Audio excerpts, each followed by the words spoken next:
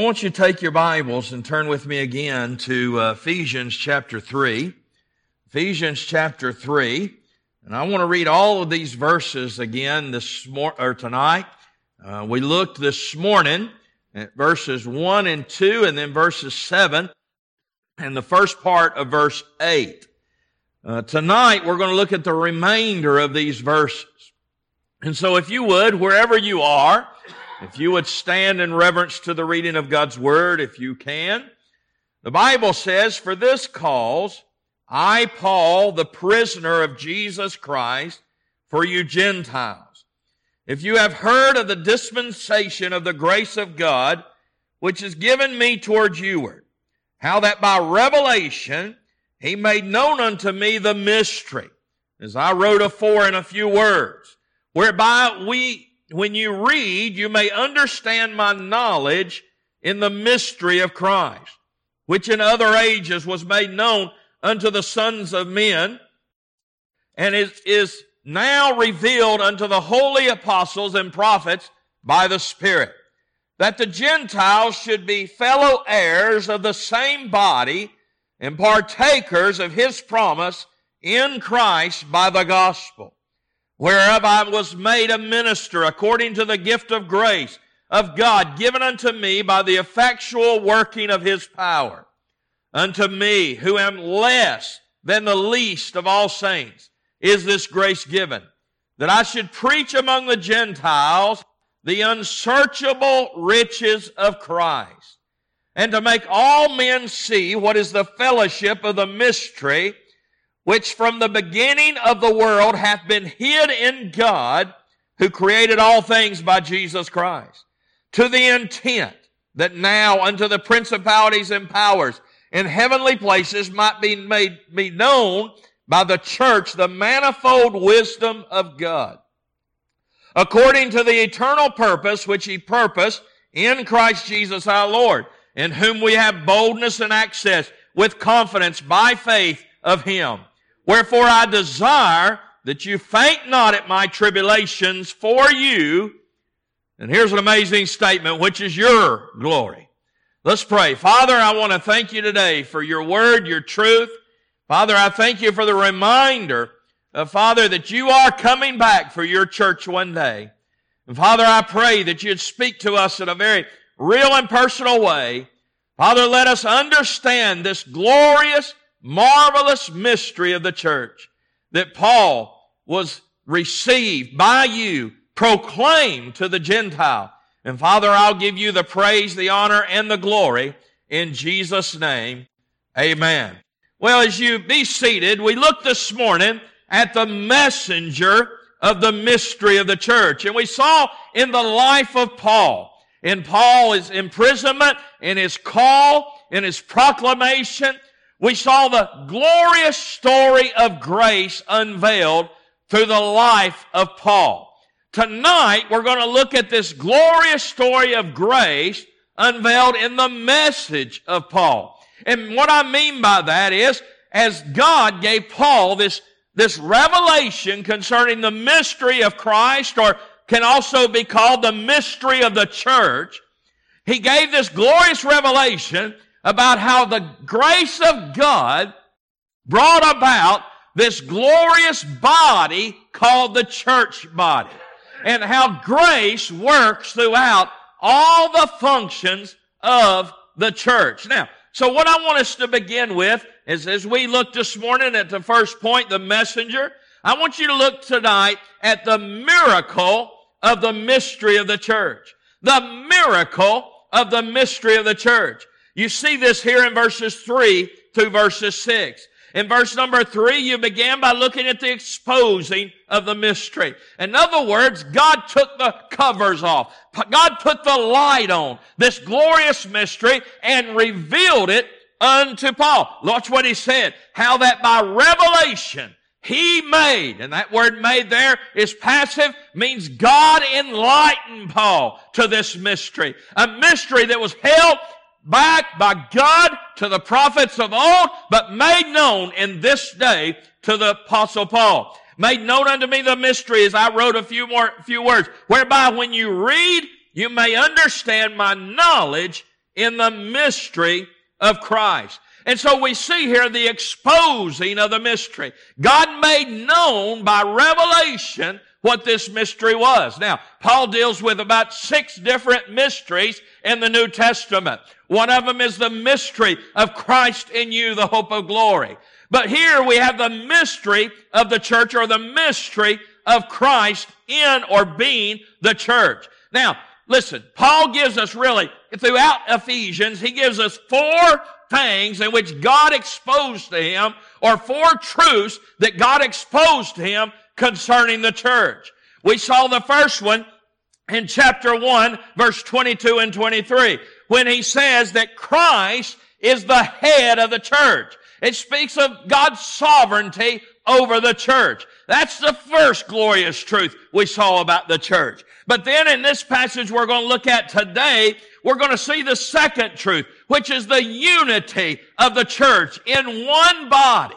And then later on, we'll see in chapter 4, verse 13. If you'll look at that with me, you'll see what I would call this, the maturity of the church. He says here in verse 13, till we all come in unity of faith and of the knowledge of the Son of God, unto a perfect or mature man, unto the measure of the stature of the fullness of Christ. So in other words, Paul said, listen, God gave me truth about the sovereignty of the church. God is over the church. But he also gave me truth about the unity of the church, Jew and Gentile becoming one body. And then he gave me this truth, that through all of this, we may walk in maturity by the basis of what God has given us in the mystery and in the riches and in the position in Christ, that we would walk in the fullness of Christ. And then in chapter 5, we find the 4th truth that Paul received. And you say, what is that? The destiny of the church. Look at verse 26, that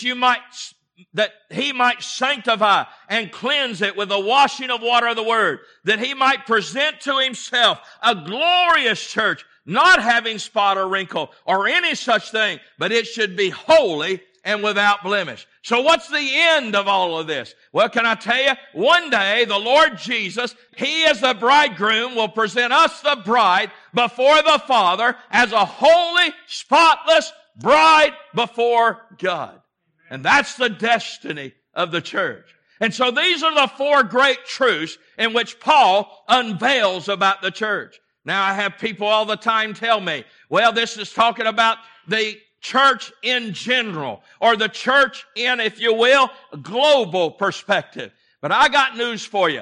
Paul didn't write these letters to the church in global perspective. He wrote these churches to individual bodies of local New Testament churches. And yes, we're all part of one body. But at the same time, God is working through individual churches as that church is part of the body of Christ. And here's the picture of it all. If you and I do not understand that in the mystery of the church that was exposed to Paul, that God has set a priority on the local New Testament church, you are greatly, greatly, greatly deceived. I have people tell me all the time, say, preacher, I don't have to go to church to be saved. Well, here's the truth of the matter. You don't have to go home to be married. But at the same time, find out what happens if you don't go home. Hey, I got news for you. If you love your wife, you'll go home. If you love God, you'll come to His church. Because God has put a priority upon the church of the living God. And so all these mysteries were exposed to Paul by the Lord. Now I want you to see, secondly, in this miracle, the explanation of this mystery. Because this is what makes it the miracle. Watch what it says here in verse 5. When it in other ages was not made known unto the sons of men, as it now revealed unto His holy apostles and prophets, that the Gentiles, now here it is, it's a threefold miracle, that the Gentiles should be fellow heirs of the same body and partakers of His promise in Christ by the gospel. And you say, well, what is the threefold miracle that explains this mystery of the church or this mystery of Christ? Here's what it is. That God took the Gentile and God took the Jew that come to the saving knowledge of Christ. And He removed the barrier between them. And here's what God did. God brought the Gentile into a joint heir with Israel in the church. Now you say, wait a minute. So are you saying the church came out of Israel? Oh no, listen. The church is a new creation of God. The church doesn't come out of Israel. And let me make this clear. The church is not Israel. But yet at the same time, God created a new body unlike anything in the Old Testament, and that new body now encompasses Israel that come to saving knowledge, Gentile that come to saving knowledge, and as I said last week, how God sees it is there is not a Jewish Christian and a Gentile Christian, there's just a Christian. And so God has made them joint heirs, fellow heirs in all that God has provided. And then the second miracle of this that we see here is not only are they joint heirs together, they're members of one body. Notice what verse 6 says. The Gentiles shall be fellow heirs and of the same body. So in other words, Israel's not part of one body, Gentile part of another body. Here's the reality. God has joined the two together, fitly joined the two together, and we are one body in Christ Jesus. And we have a unity. One body. Bible says one body, one Spirit baptism. And you and I need to understand the glorious miracle. Now, think about that. I mean, we go back to what we talked about Paul. You remember what we talked about Paul? He grew up hating Gentiles. He grew up thinking in his pious, religious attitude that these Christians that called themselves Christians, whether they were Jew or Gentile, it didn't matter, that he was to stone them because they were considered heretics. And here was the miracle of God's grace that the prophets, David didn't understand, Moses didn't understand, Abraham didn't understand. But now it's been revealed to Paul. And here's the miracle of it all, that God has created out of nothing a body for Himself, and that body is the church. It's made up of Gentile, it's made up of Jew, and it's one body in Christ. And now those that hated now fellowship together. If you tell me that ain't the grace of God. I mean, this is the reason it's such a glorious story of grace. 1 Corinthians chapter 12, verse 12 through 14. For as the body is one, and hath many members, and all the members of that one body, being many, are one body, so also is Christ. For by one Spirit are we all baptized into one body, listen, whether we be Jews or Gentiles, whether we be bond or free, and have been all made to drink into one Spirit. For the body is not one member, but many. What does that mean? Here's what it means. We're one body in Christ. But your body, like His body, has fingers, has hands, has arms, has legs. And each New Testament church formulates, and each individual believer formulates the body of Christ. Many members formed into one body. And so what happens if one of those members or one of those body parts decides not to do what it's supposed to do? It affects the whole body. But the miracle of it is God has joined together. And this is the explanation of this mystery. The mystery of the church. God putting together one body out of nothing and joining Jew and Gentile one alike. It's an amazing, amazing miracle of grace. Now, I want you to look, thirdly, at the mandate of the mystery of the church. Look at the bottom of verse 8. The bottom of verse 8, he says, that I should preach among the Gentiles the unsearchable riches of Christ and make all men see. See what? The unsearchable riches of Christ is the fellowship of the mystery. So in other words, this mystery of the church involves these unsearchable riches of Christ. That's the resources for the functioning of the body. And Paul said, listen, the mandate upon my life is to proclaim the riches of the provision of God for the body, being the church. Now here's what's happening in America today. What we're doing today is we're proclaiming everything else. I mean, we're proclaiming what you and I need to do and don't do. And we never tell people, you can't do what you're supposed to do. And you can't not do what you're not supposed to do unless you understand the riches of Christ in your life. I mean, we're teaching people, really, I call it Christian Judaism. We're teaching people how to be religious without Christ Jesus. And where's the reality of it? It is the unsearchable riches that Paul was mandated to preach. It wasn't the feel-good things. It wasn't that you could go out and feel good about yourself. Hey, it was so that you could know how God sees you. You could know what God's provided for you. And you could know how to live the realm of the Christian life out of the outflow of who God is in you. That's the mandate of preaching. That's the mandate of Scripture.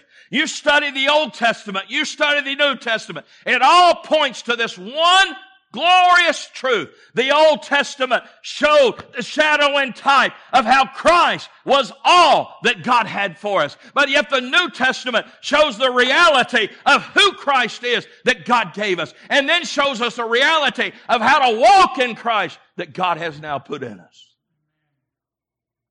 It is the unsearchable riches of Christ. So let's look at this. The proclamation of these unsearchable riches. This word unsearchable is a unique word in the Greek text. Every scholar's tried to define it. Now I'm going to read to you the different definitions that I found just in my study. Just listen to this.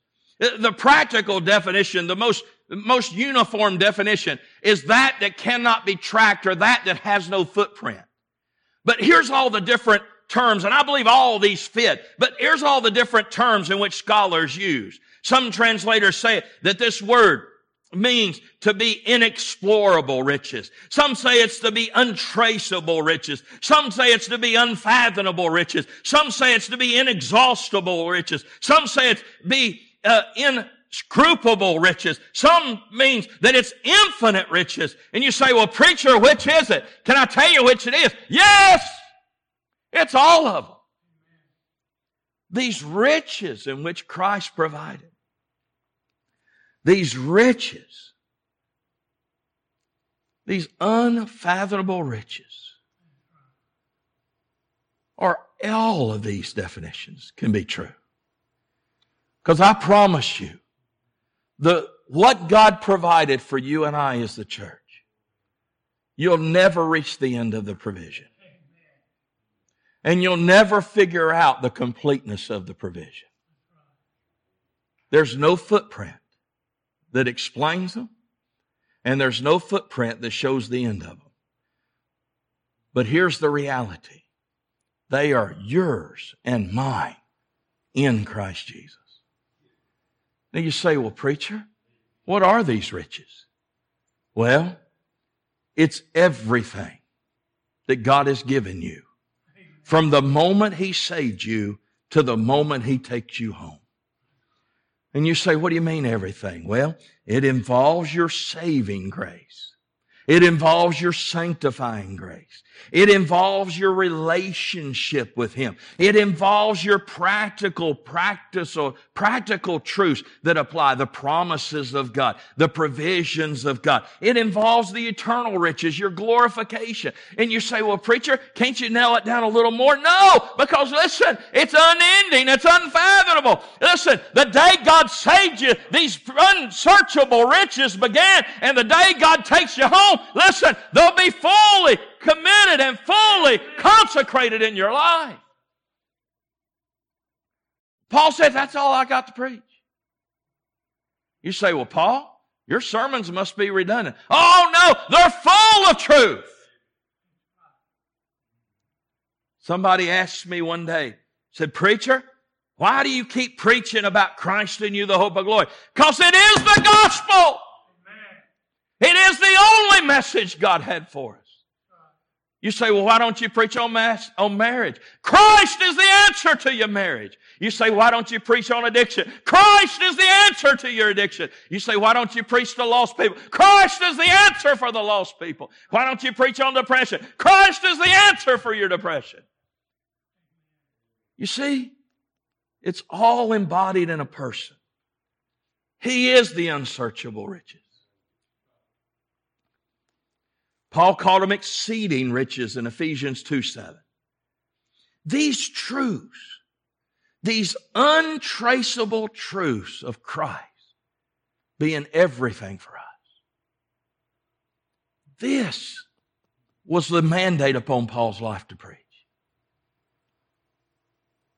And anything I preach, or anything anybody preaches, now I'm going to make a hard statement.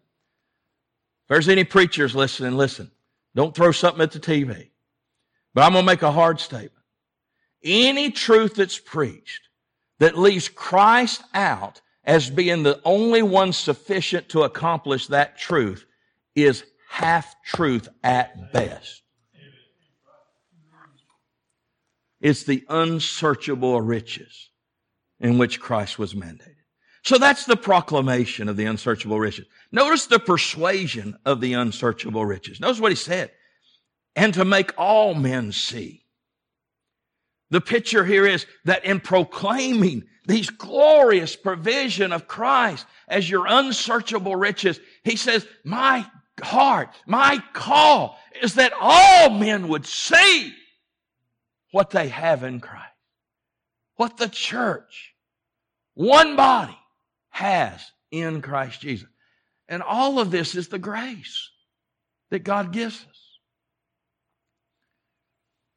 You say, preacher, if you could get us at liberty to understand one truth, what would it be? Who you are in Christ and who Christ is in you. That would be the one truth. Because if you understand that and you walk in that by faith, can I tell you? It'll take care of how you live. It'll take care of how you love. It'll take care of how you worship. It'll take care of every aspect of the Christian life. Because you'll find Christ is enough. He's more than enough. But notice lastly, the participation in the unsearchable riches. He says the fellowship of the mystery. This word fellowship is the word that we get koinonia, partnership with. So Paul said, listen, I'm coming to you and I'm proclaiming to you this unsearchable riches. I want to persuade you. I want you to understand, know what they are, and I want you to participate in what they are. He said, why? Because these unsearchable riches of this mystery was not made known. It was hid by God. God purposely hid them from the prophets of old, but has now revealed them unto you and I. Why? What good would it have done for God to tell Moses of the unsearchable riches of Christ if Moses could never know what it meant to be indwelt by Christ? What good would it done to tell David about the unsearchable riches of Christ if David had never experienced the indwelling presence of Christ? So why does Paul unveil them now? Because Pentecost has happened. The church has been formed. The church has been made the body of Christ. And now Christ paved the way, Christ being the pathway, Christ being the everything. And now Paul says, now God has took the veil off. And now you'll be able to see what the prophets of old wondered about. What the prophets of old showed in shadow and type, but could not understand or explain. Now you're going to be able to say, And now you can walk in participation with Him in these unsearchable riches. Boy, I tell you, oh, but the grace of God that all this is true. I want you to look fourthly tonight at the ministry of the mystery of the church. This body, this one body, this mystery of the church in which God has abundantly supplied for in these unsearchable riches. You say the church has a ministry? Oh, He does. The church does. And you say, well, it's to the world. Oh, that's just part of it. Look what this ministry of the church is. Look at verse 10. To the intent. In other words, here's the reason why God gave you these riches. Here's the reason why He wants to persuade you of these riches. Here's the reason He wants you to participate in these riches. To the intent that now unto the principalities and powers in heavenly places might be made known by the church the manifold wisdom of God. As preachers say, wait a minute. Are you saying God's purpose for the church is to be a witness to the angelic host in heaven? No, I'm not saying that. God said that. God said that. You say, wait a minute, preacher, I'm supposed to be a witness to the world. You are! But did you know you're also a witness to the angelic host in heavenly places? Well, you say, well, preacher, what am I teaching them? Well, I'll show you in just a moment. You say, well, preacher, I don't believe that. Well, that's exactly what God said. But let me give you some reinforcement. 1 Corinthians chapter 4, verse 9. For I think that God has set forth us, the apostles, last, as it were appointed to death. For we are made spectacle unto the world and to angels and to men. Spectacles unto the world. The world's watching the church. It is. You know why a lot of people don't want nothing to do with the church? Because they don't see nothing different about the church than they see in the world. The world's watching. But I got news for you. This unsearchable riches that come through the mystery of the church, God's teaching His angels through you and I, the church. And you say, preacher, are you serious? I'm saying absolutely. That's exactly what's taking place. I mean, let me put it to you this way. If you can kindly picture, there's this cosmic drama taking place. And in this cosmic drama, the actors are the church. The director is God. And the audience is the angelic host. And they're watching. And they're watching. And they're learning about God through the church. Now, I want to tell you, if that's not grace, I don't know what is. See, here's the sad thing. The church in America is not even being a witness to the world, much less a witness to the angelic host. John Stott said it this way. It is through the old creation, the universe, that God reveals His glory to humans. But listen to this. It is through the new creation, the church, that He reveals His wisdom to angels. It is through God's old creation, the universe, that God shows you and I, man, the glory of God. But it is through the new creation, the church, that God teaches His angels His wisdom. Isn't that an amazing statement? So what is God teaching them? Well, I want to give you two things. The manifestation of God's wisdom. Listen, the church is the living proof of God's wisdom and God's grace. You and I are a living organism through which God shows His wisdom and His grace. Sinclair Ferguson, He coined this definition of this wisdom that is implied here. He says this, it states this wisdom is God's ability to accomplish His own goals in His ways that are always true to His character in everything that He does. So what is this wisdom that the church is teaching the angelic host? Here's what it is. That the church, being in oneness with Christ, as the body of Christ, as the church, as the head of Christ, is yielding themselves to the person of Christ. And then the person of Christ has the liberty through the church body to accomplish what He wants to accomplish, how He wants to accomplish it, when He wants to accomplish it, for His glory. And the angelic hosts look down upon the church and they see, wow, how wise God is. One Bible scholar gave this quote. I want to quote him as well. The angels can see the power of God in creation. They can see the wrath of God in Sinai. They can see the love of God at Calvary. But above all, they see His manifold, multicolored, multifaceted wisdom that is made known through the church. They see Him taking Jew and Gentile, slave and free, male and female, who together murdered the Messiah and were worthy only of hell, and making them, by that very cross of murder, one spiritual body in Christ Jesus. What all has the angels seen of God? Oh, they saw creation. They saw the parting of the Red Sea. They saw the parting of the holding back of the Jordan. They saw God holding back the sun.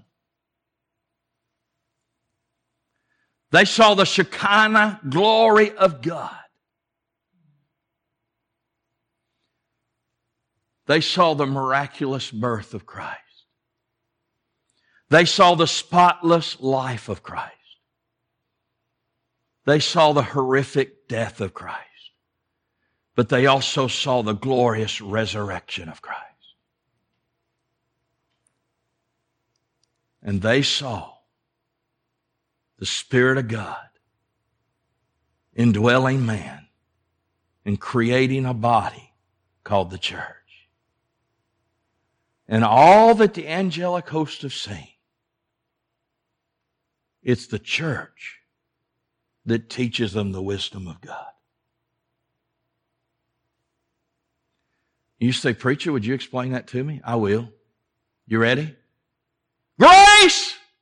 It's the only explanation I have. Grace.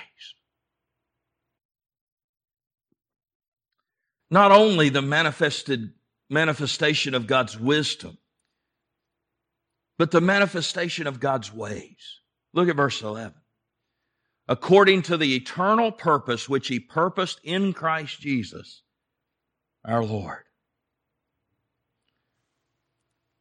So when God sees you and I, the church, when the angelic hosts see you and I, the church, what is it saying about God's wisdom and God's ways? Well, that's a good question we ought to answer. 1 Peter chapter 1, verse 10 through 12, of which salvation the prophets have inquired and searched diligently. These being the Old Testament prophets, who prophesied of the grace of God that should come unto you. In other words, in shadow and type, searching what manner of time the Spirit of Christ, which was in them, did signify when it testified beforehand of the suffering of Christ and the glory that should follow, unto whom it was revealed that not unto themselves but unto us did minister the things which are now reported unto you by them that have preached the gospel unto you with the Holy Ghost sent down from heaven, which things, watch this, the angels desire to look unto. I want you to see this word desire to look. Here's what it means in the Greek. The angels stoop down to look. They stoop down to look. That's what it means. Look at what? The church. God's wisdom informing and working in the church. God's ways informing and working in the church. They stoop down and look. Lastly, the measure of the mystery of the church. Look at verse 12 and 13. In whom we have boldness and access with confidence. Now watch what it says. By your faith in Him. Is that what it says? Watch what it says. By the faith of Him. So what is the measure of this mystery of the church? The access of the church. We have boldness and confidence to have access to God on the basis of His faith placed in us. So even the faith is part of the unsearchable riches of Christ. And this is what gives us access to the Father. Isn't that amazing? But notice lastly, not only the access of the church, but the acclaim of the church. Wherefore I desire that you faint not. Now this word faint, I gotta interpret it for you because it's rich. This word faint is a Greek word that goes back to the picture of a woman or a lady who is in travail and childbirth. Many times I get to go to childbirths, and sometimes they may induce labor, or sometimes they don't even have to induce labor. And the woman will quickly give birth. But then I've seen occasions where a woman sits there in pain, hour after hour after hour after hour after hour after hour. The picture of this word faint is a woman who is travailing hour after hour after hour after hour of childbirth, and the woman says, I can't do this anymore. The pain's too great. And here's what Paul's saying. Paul's saying, if you understand who you are in Christ, if you understand the mystery of the church, if you understand these unsearchable riches in which are available to you, he said, my desire is that you faint not at my tribulation for you. Don't faint because you wonder why. Why would God allow Paul to be in prison? Why is Paul in prison? He's our spiritual leader. He's our teacher, and he's in prison. Why? It's not worth it anymore. He said, don't go there. He said, understand the unsearchable riches in which God's provided in the church and the access that you have before God because of His faith. And understand that my tribulations are for you. God's taken my tribulations to help you wax bold. God's taken my tribulations to spread the gospel across the Gentile world. And here's what he says. And this is your glory. Now you say, preacher, what's Paul saying? Well, think about it. If I said to you, what is the glory of the church? Would you say, well, God's using us to reach many people? Would you say that our worship experience together? Would you say the truth that we study and teach? Would you say the love that we have one for another? But how many of you would say, because the leader of our church is in prison? This goes back to what we talked about this morning. If you understand the providential will of God, then you understand that God was at work in Paul's imprisonment to expand the gospel and bring other Gentiles to the saving knowledge of Christ. In turn, God was growing the church. You see, here's what most churches view as their glory: their budget, their buildings, and their attendance. But I want to ask you a question. Take your Bible. Well, I got some homework for everybody tonight. Y'all ready? Study the book of Ephesians. Tell me how many Ephesians ran, the church of Ephesus. Study the book of Colossae and tell me how many Colossae ran. Study the book of Philippians. Tell me how many the church of Philippi ran. Hey, the church after Paul's own heart, the church of Thessalonica. Study it and tell me how many they ran. Oh, and by the way, while you're at it, tell me what their budget was. See, we got it all wrong. You see, the glory of the church is God having His will and His way, and we being at His disposal at any time. And that's exactly what Paul was, even in prison. Father, I love you, I praise you, and I thank you. Thank you for this glorious mystery you've revealed, the church. The church.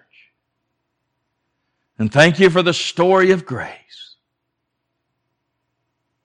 and how you brought the church out of nothing, made it your body, provided through Christ the unsearchable riches of His person, caused us to be equipped with a great commission that we could be a witness to the world, and at the same time use us, the church, as an instrument to teach even the angelic host of your wisdom and of your ways. Whew. Were it not for grace, how lost we would be.